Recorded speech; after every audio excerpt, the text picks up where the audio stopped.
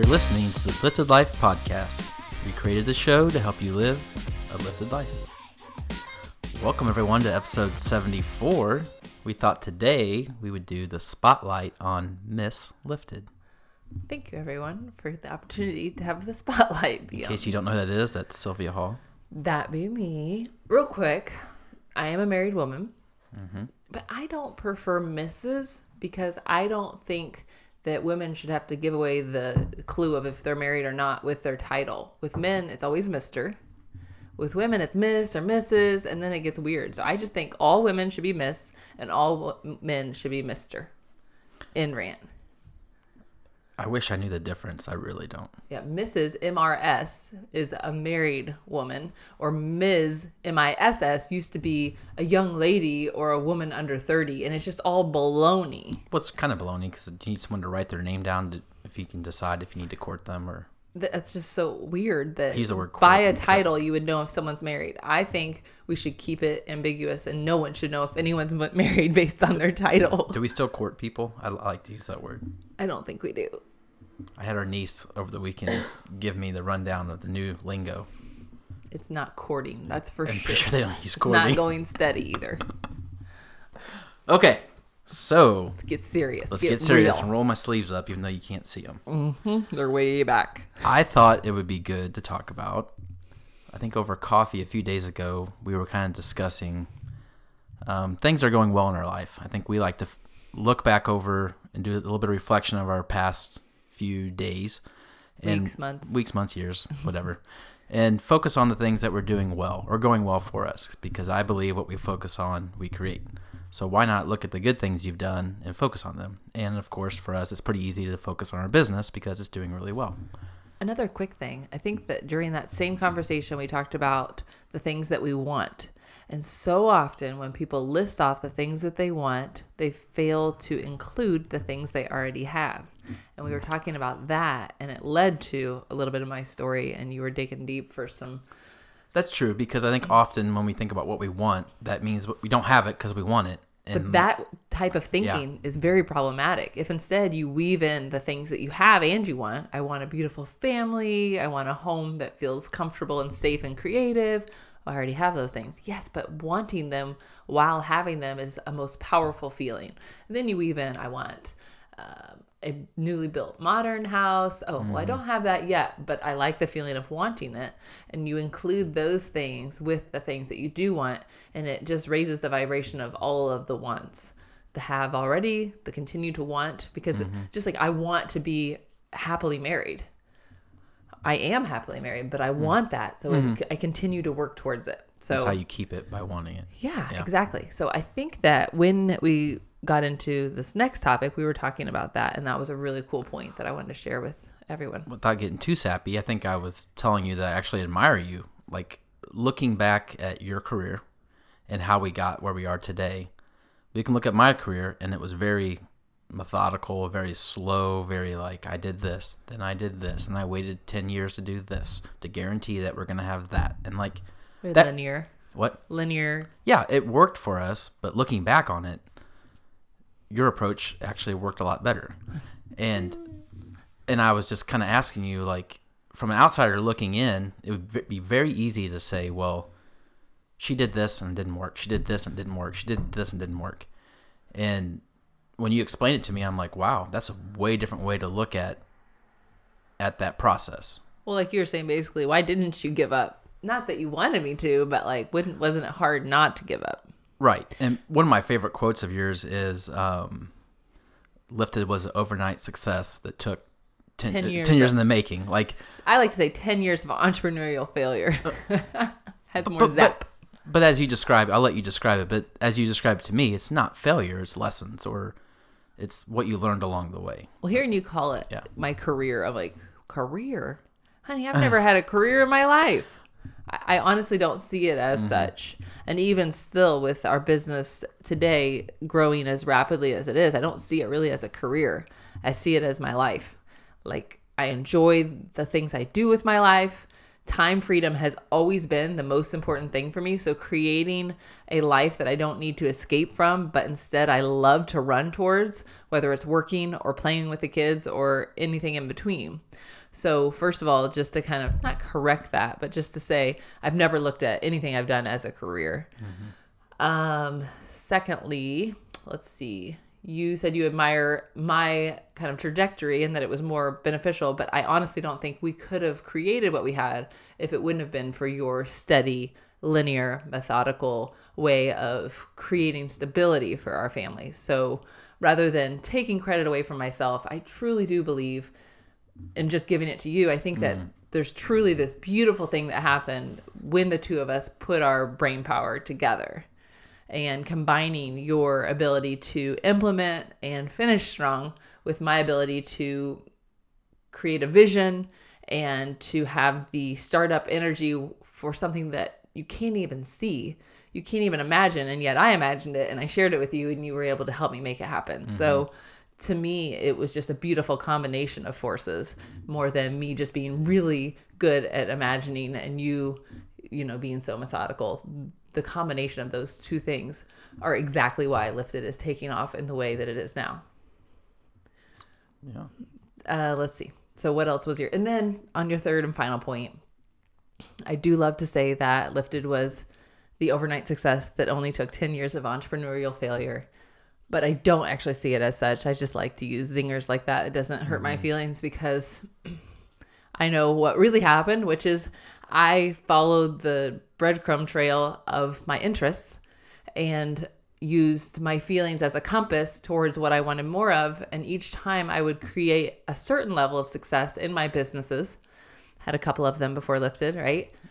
I would feel a very strong knowing that certain things were working, but certain things weren't. And it wasn't where I wanted to be. There was truly a moment in my life, a period in my life when I would lay my head on my pillow and feel a sense of exasperation and frustration because I knew I was made to do something bigger, but I couldn't put my finger on it. And now more than ever, I have a sense of relief in knowing that I've created, with your help, this amazing movement, this well-being movement that's helping people feel better naturally. And it is such a good feeling, I will say. So maybe we can give the listeners a little bit of background. Do you mind going back to the beginning of your first entrepreneurial endeavor? Yeah, I feel like I was always entrepreneurial. So my dad had his own business all growing up. That was what I saw him doing. And I did enjoy the component of selling or seeing him sell, making fun of how he sold, thinking about how I would do it differently. And I feel like that was really ingrained in me. But the first pursuit that I went after was a jewelry business. And that was somewhere around, I would say 12 years ago, but I'm not exactly sure. Our son just turned 11, right? When I was pregnant, we were getting ready to think about having him. I knew for sure a couple of things. One, that I wanted to stay home with him. And two, that I wanted to do something creative and ambitious alongside of being home with him. And so that was when I started to just play with the idea of making jewelry. A little bit before that, I was doing some writing. I don't know if you remember that, but I really did feel like it was my very, very first small business endeavor where I got a couple of articles published in different magazines. Yeah. That was such a long time ago that even I have a hard time seeing it as a business, but that was entrepreneurial in my mind too. Yeah, I've forgotten that, but yeah. So with the jewelry making, it started really slow. I will never forget the first time I called a boutique and I said, I had the whole thing kind of written out in my mind. It was the most uncomfortable feeling in the whole wide world. I picked up the phone and I said, "Hi, my name is Sylvia Hall and I'm a jewelry designer living here in Kansas City. And I was wondering if I could come by with my design sometime and show you my pieces to potentially sell on consignment in your shop." And like the whole thing felt like the biggest lie you'd ever heard. Like, I'm a jewelry designer? Says who? Well, I've been making, playing with, creating, conspiring with different materials until I had created this mini collection. And yet it felt like, I felt like a fraud or a fake or the imposter syndrome that people talk about so strongly. I did feel that then. That was 12 years ago or so, maybe 13, because I don't know, 12-ish is a good estimate. So I'm 34 now. I was 22-ish then.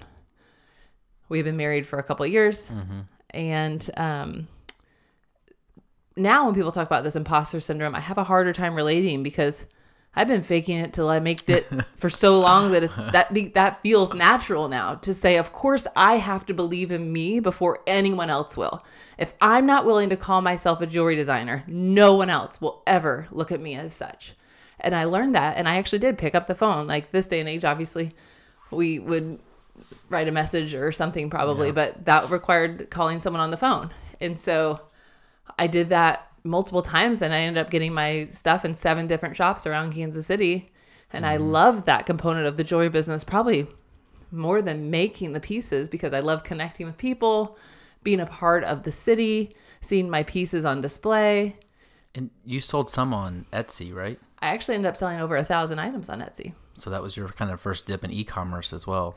Yes. The really tricky thing, though, not tricky, the thing I knew for sure that I learned from that business is I was doing everything, ordering the materials, making the product, packaging and shipping, delivering, all of that. Mm-hmm. So I remember when I was pregnant with our second child, so a couple years later, maybe 3 years later or so, I remember on Etsy, I was clicking renew on my stamped designs, which were one of the main things that took off. Mm-hmm. And I was so nauseous with morning sickness with Olive that I was so scared as I clicked renew, because every time I clicked renew, which is how you did it on Etsy back in the day, I don't know if you still do it that way, it would sell, another item would sell, and then another item would sell. And I was just making myself sick because I kept clicking renew because I loved like making the sales. But I was like, I'm going to have to do so much work. And it was in that kind of moment that I realized, well, maybe it wasn't in that moment. Reflecting, I see now in that moment that I was not a very scalable business. I was very much a self-employed endeavor. That business was. Looking back on that, when you said the imposter syndrome, like you fake it till you make it, wouldn't you believe now just the desire alone is enough? Like if you have the desire to do something, then you're that. Like you don't have to like prove yourself or make 1,000 pieces to call yourself an artist. For sure. Yeah. The desire. But back then I understand you didn't. But now, would you say that now? For sure. And I also feel like if you want to be a writer, write. And if you want to be a painter, paint. And if you want to be a programmer, program. Right. We always use those analogies because they're so close to home. Yeah. That is what makes you such, not anyone else's deciding so. You know, and as you're describing this jewelry, we're probably going to move on after this, but you always call me the linear thinking and like the more like pragmatic blah. Yeah. But when you made that jewelry, it was very methodical, very technical. Like you had to center like that was like the hand stamp. You had to center horrible for me, but though. you did really good at it, though. Thank you. Sweetie. Yeah. I appreciate that, but I think that was part of the. So maybe that wasn't as joyful for you. Maybe that was why it was easy to transition to your next. Right. And I think there was a lot of people when I said, hey, actually, Sylvia's Sea jewelry is going to be no longer. People were like, no, I love every time someone has a baby, I come to you to do the messaging. And but it's funny seeing the parallels now because you had customer complaints then too, or customer inquiries like, the class didn't class. What do I do? And you say, send it back to me. I'll fix it for you. And there's a lot of parallels too. It reminds me so much of what I recently posted on social media and saying that if you don't want to make any waves, if you don't want to upset anybody, if you don't want to do any of those things, don't do anything. Then basically don't do anything. Yeah. It's the perfect way to make sure you don't get any complaints or get anybody mad at you. And so you're totally right. From the get-go, in deciding that you're going to create something, you are putting yourself in the public's eye to be scrutinized, to be criticized, and being okay with that. I think that's one of the reasons people say parenthood is a really great self-awakening journey, and so is going into business for yourself, because you're just putting yourself in this place of enormous growth. But anyway, when I did transition out of that business, there were people that were saying, no, please don't, or that's, I thought it was going well. And the fact was it was going well, but I had a very strong knowing that it wasn't what I need to keep doing. Mm-hmm. So do you want to transition to the next one? You want me to guess what the next one was? The next business? I have Drum roll, please. I don't know if style consulting or life coaching was first. Okay, so I wanted to do coaching, but I didn't know which coaching training program I wanted to go through. But I was chomping at the bit to work with people, to connect deeply with people, to make an impact in individual lives, not just this kind of mass send out of product and make an impact, but truly feeling connected to people. I had been staying home with the kids, making jewelry, and staying home with children is one of the most deeply rewarding and deeply lonely things I've ever done as an extrovert. So I was ready to connect more deeply with people. The kids were a little older. I felt more comfortable leaving them for stretches of time. And so I wanted to coach, but instead I did something that I felt didn't require quite as much training. It just tapped into something I've always loved doing. So I called it personal styling. But really what was happening is I was talking to people about their confidence. Do you feel confident in yourself? Do you feel confident in the way you dress and the way you express yourself? And I use clothing as kind of like a vessel, but really it wasn't about the clothes at all. So first I did the styling. It was the same exact thing. It's facade, right? Well, yeah. In a mask, right? Like one of our other episodes. It was the same thing though. I had to fake it until I made it. And it didn't feel so weird. I just asked a couple of friends, hey, this is what I'm looking to do. We'll do like a closet edit. We'll remix some outfits. We'll play around with your personal style. You'll identify a couple of feeling words, kind of that how you want your style to be. And once I had done that a handful of times for friends for free, I used their testimonials, created a website showcasing those testimonials, and then began to charge for it. That's my number one piece of advice for anyone looking to create a business, is to create results for someone, to utilize those testimonials and reviews, and to continue to grow off of that. And I would assume getting those results also fuels you a little bit too. Absolutely. It fuels everyone. Reinvigorates why you're actually doing this. Yeah. And if you can't get results for someone, then find another business. Try again with another strategy, because that's what people are paying for in any business. You're solving a problem. Yep. And I've always known that, just intuitively. So once I did that for a while, I was in the background doing some research, trying to find out which coaching school I wanted to go through. And that's when I found the Life Coach School with Brooke Castillo. And I remember sitting in a parking lot with you. I think we were at some shopping center, maybe going to dinner or a movie or something. And I said, hey, look, I'm wanting to go through this coach training program. At this point, I saw very clearly what it looked like to outsiders, that I was very fickle and just changed my mind a lot. But each time that I would change my mind, it was with a very strong knowing that it wasn't where I was supposed to be. And so I didn't really see each attempt as a failure so much as a stepping stone and moving in the direction of what I felt called to do. And so I said, hey, this program, it's like $3,000. That feels like a lot of money.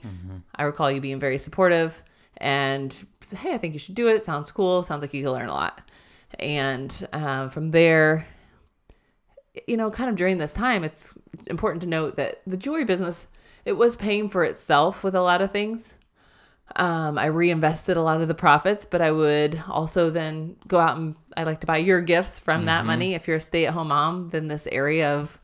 I recall Christmas time ramping up and like covering Christmas or a big chunk of it. Yeah. But I just think that this is a topic I haven't really gotten into too much with each episode. We've almost dabbled in it. You've said before, you're not just a stay-at-home mom or stay-at-home parent. That's a really huge, important role that... and I feel like I don't even have enough time in the day to discuss that dynamic of what it feels like to put your ambitions for maybe a career, but maybe business growth or whatever it requires on hold temporarily.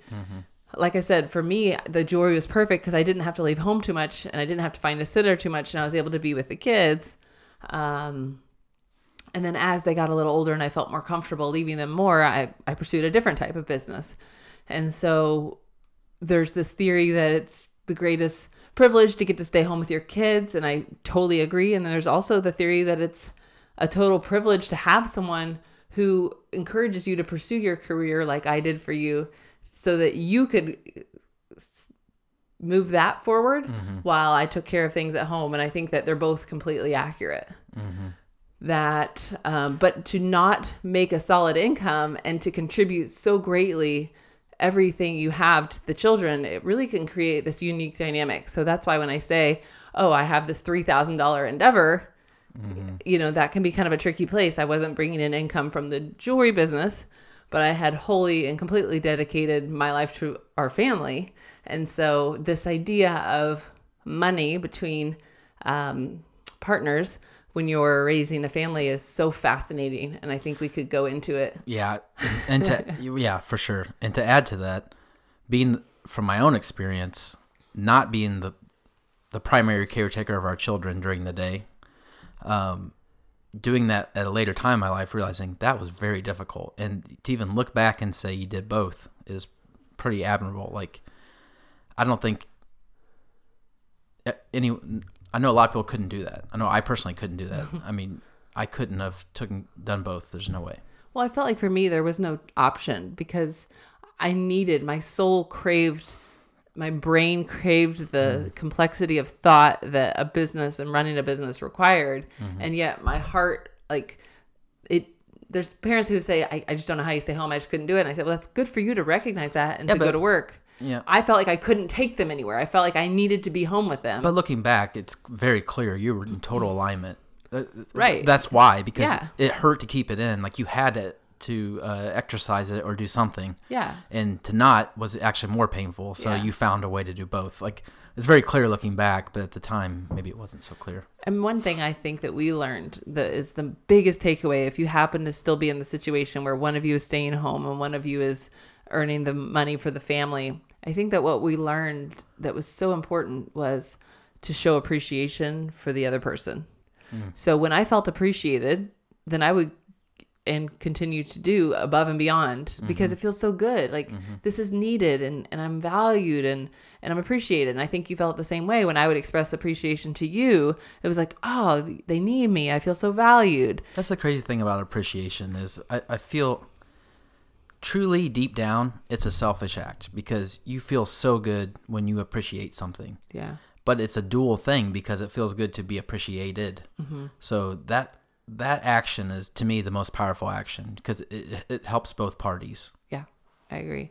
But I think we came to that aha of, oh my gosh, if we just continually appreciate each other, there's no such thing as too much. Like we're so busy that if you think to say or speak appreciation that you're feeling, then it's never too much. It just keeps being just, oh, thank you.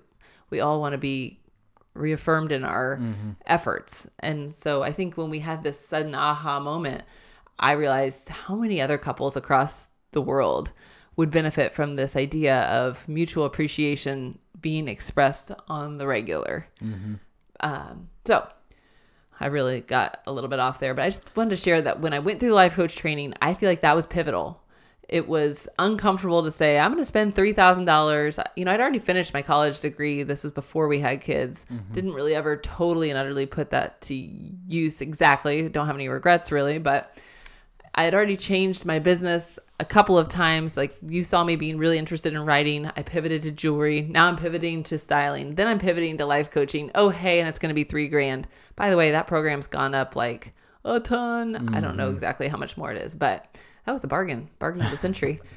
But it felt very uncomfortable to say, hey, I've pivoted a ton, but this is the next move. But the reason I talk about it, it was so important because for the first time in my life, I understood how my mind worked. And I understood how my feelings were driving my actions. It wasn't just some arbitrary thing outside of me that was creating how I felt. It was my mind. And sometimes it was easier and sometimes it was harder to manage my mind. But regardless, it's a priority to manage my mind. And of course, I think it goes without saying, I have no regrets that the path led me to there because so much of what I've created has been based on learning how to manage and hone the power of the mind. So I have a question about that. Yes. Is it possible for you to remember what drew you towards that? What made you want to take that class and what made you want to spend $3,000 on that class? Well, before I had even fully decided, I had been following her work for a while. And you don't know where you found her? No, I can't remember. I actually even remember reaching out to Brooke directly and saying, I really want to go through the course. I'm just not quite there yet. This is a big ask, but I'm going for it. What 3 or 5 books would you recommend I read? I mean, here I was, a stay-at-home mom that wasn't really contributing financially. I wasn't ready to invest in myself. Do you remember those books? One of them was The Success Habits by Dr. Jack Canfield. One was Loving What Is. I imagine one of them had to be Steve Chandler, one of his books, because I'm pretty sure she's who led me to him. Those three for sure. I'll have to look it up. See, if I don't really delete emails, so I could go back and maybe find those books that she recommended. Yes? Because the story is building up to Lifted. I mean, Lifted's the next business. Yeah. But hearing you tell the story in this way, I'm like, this is like the building blocks to what Lifted is today. Yeah. Like, the product-based business. But wait, maybe we shouldn't make it. And then right? then there's e-commerce, and then to me the coaching has been the biggest benefit for both of us. Like that's been the best investment that we've probably ever made. It's of course started with you, but then it kind of flowed into me because you were sharing stuff with me, and was very resistant for a long time. But to me, I think that definitely is the biggest transition in our life is probably that investment. I remember when I was going through the coach training, my instructor was Chris Plackey. So I didn't actually have Brooke Castillo. It was by the way, it wasn't in person. It was still when she offered online, which I don't believe she offers anymore. But I remember saying I needed to do something for the kids because I had to. And she's like, you don't have to. I'm like, I was so mad. I felt my cheeks get so hot, and now it's funny and laughable because I know, but then I didn't know. I was such a prisoner of my own mind and my own thought. I have to. No, they're old enough. They could open up the pantry and they could crawl and they would dig their hands in those Cheerios or Kicks or whatever the heck. I don't know what was on the bottom shelf, right? They could get some food. You could get them food. There's so many ways that they could eat that didn't require me to make a meal. I could set food on the floor from the fridge. Yeah. But I said, I have to do this. And that's when I started to understand that have to do is truly something I created. So that was a really huge turning point for me, was understanding that. And I did begin to build a coaching practice. And sure enough, just when I started to get momentum, just when I started to get some serious inquiries online as far as being easily searched for Life Coach Kansas City. I think you'll still find Sylvia Hall if you type Life Coach Kansas City. But I was loving getting results for my clients. But I remember being so scared when we started to coach each other. And then it was this amazing reassurance that said, you don't have to know what their problems are in order to help them, like beforehand. Because we were like, how do you just jump into a call? Do you have them send you all their problems first? And it was this amazing realization that to help people, all you had to do is listen to them, because they're going to show you how they think. The stories they tell you, it's going to reveal their thinking. And that's always where we start, is how their thinking is adding to the problem and not helping them in solving their problems or in solving whatever it is they're going through. So that was a really cool thing.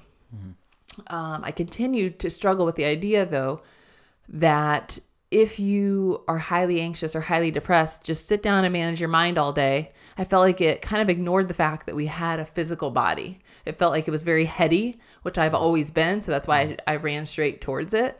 But I'm kind of getting to the idea of the connection of the gut-brain realization that I had, that there were times when it was really easy for me to manage my mind. And then there's been times in my life that it's really difficult, or much more difficult. And I decided that by giving some attention to the physical body, our gut health, our digestion, going to the bathroom regularly to eliminate our body of the heaviness and the toxins that we absorb, all of that led to an easier job of coaching and managing my mind. And so, like I said, I was starting to get some traction with the coaching, but it still felt kind of stifling, because I was realizing that the more I worked, the more money I could make. And yet here I was still stuck in this self-employed model. Somewhere along the way, I did read Rich Dad Poor Dad by Robert Kiyosaki, and that was a game changer because of his quadrant that shows most people stay over here in the self-employed or employee side of the quadrant. And I had never crossed over to the business owner / investor side of the quadrant. And so that was when I realized I want to get on that side. And so kind of coming up with all that, that's when it started to lead me towards this idea of maybe a business, maybe a product-based business again. Obviously, I'm not going to make the product. We find a manufacturer. And the real big kicker was, for the first time in all of these endeavors, I needed you on board with me. So that's how we got to Lifted.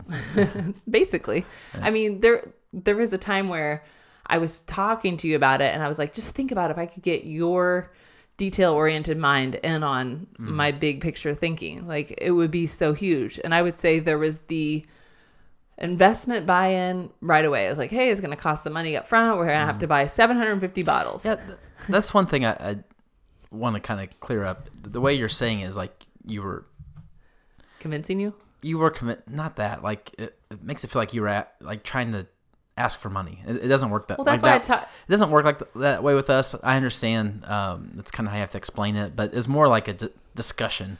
Well, we've always had our policy was we've shared a family account since we got married. Yeah. And our policy has kind of always been, if you're spending over $100, that was like when we first got married, it was like 50, right? Because we didn't have as much money. Like if you're spending over like a big amount of money, maybe we should talk about it. And that communication has been huge for us. We've never really understood how people don't put their money together, but we know everyone's different. Some people have spending issues.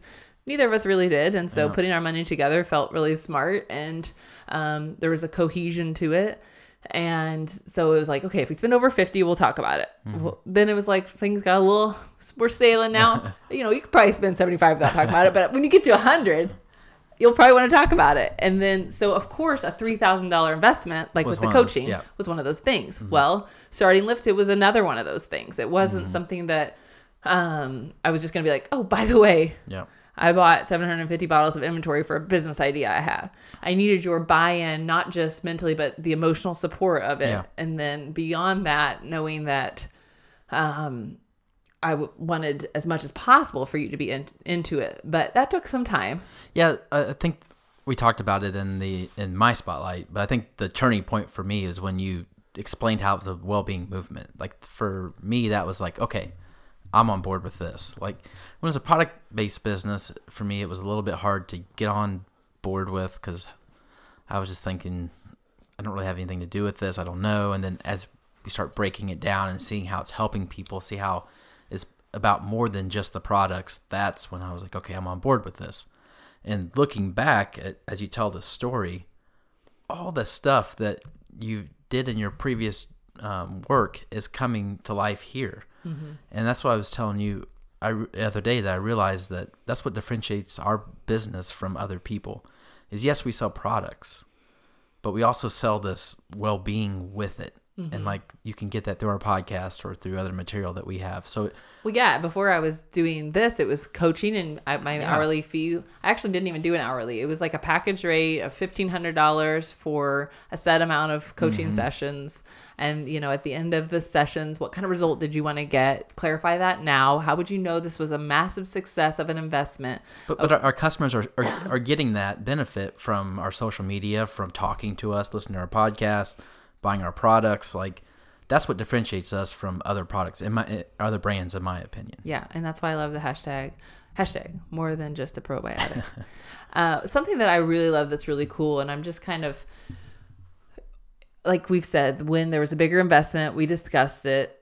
I was mostly a stay-at-home mom who became a stay-at-home boss mom who was working to grow a business. You were always incredibly supportive. You didn't always see it. In fact, you have to admit, in some way you were thinking, okay, this could amount to nothing, but at least she's happy, and a happy mom and a happy wife is a happy life. I mean, this has nothing to do with decision making, but think about my friends. Like how's Sylvia's jewelry business going? I'm like, what? That was 2 years ago. She's doing this. And then I would show up and like, well, how's this going? How's the coaching business? Like, oh, what? It's not coaching. We're selling probiotics now. Like, what? What? And we're selling probiotics. So like, from an outside point of view, we move fast. Keep up. Yeah. Right. From an outside point of view. But I think it's also kind of fun to just stop for a minute and say, I was a stay-at-home mom with a dream. Yep. You were the primary breadwinner, the primary, people hate that word, income generator. You had a great job as an engineer. Mm-hmm. And I followed the breadcrumbs followed the intuitive nudges, followed the feeling, and created something that has truly made our wildest dreams come true. True. When we first started dating, you would travel from Mexico, Missouri back to our hometown, which was like an hour away. And then you'd have to leave the next morning, and I wouldn't see you for a few days. And I just remember thinking, I just want more time with you. So then when I moved to Columbia to go to college and we were able to be together every day, I remember that feeling. It was this level up of, oh my gosh, this is amazing. We finally have time together because we can talk about all these things, because we always have so much to talk about. And then there was still just this feeling for the past 2.5 years of growing Lifted, of you having to go to work. We would talk about business on the weekends or over lunch, and then you'd have to go to work. And that feeling of you going back to work was the same feeling of you having to drive back to Mexico when we just wanted more time together. And so this feeling of saying, yeah, I was a stay-at-home mom, and now my husband could quit his job because of this business, because of this movement that we're creating, that the world so desperately needs, that I needed.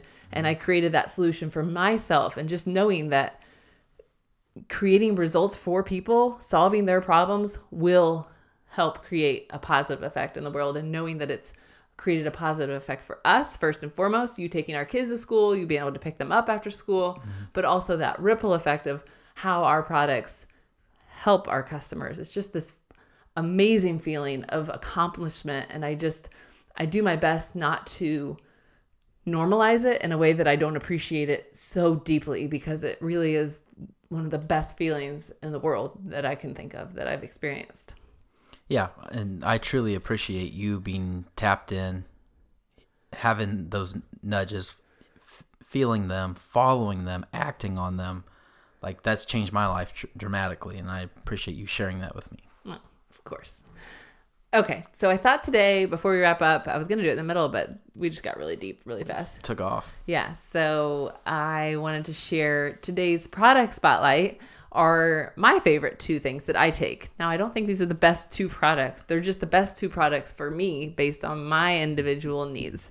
And those 2 products are Bifidus Mood Boost, the probiotic that's histamine-free with prebiotic GOS, and Redoxy 1,000 milligrams. So when we first came out with Mood Boosting Probiotic, I took it, but later found from a handful of customers that certain individuals do better with Bifidobacterium only and leaving out the Lactobacillus. And so we did create that formula. And when I started taking that one, I realized I think I'm one of those people.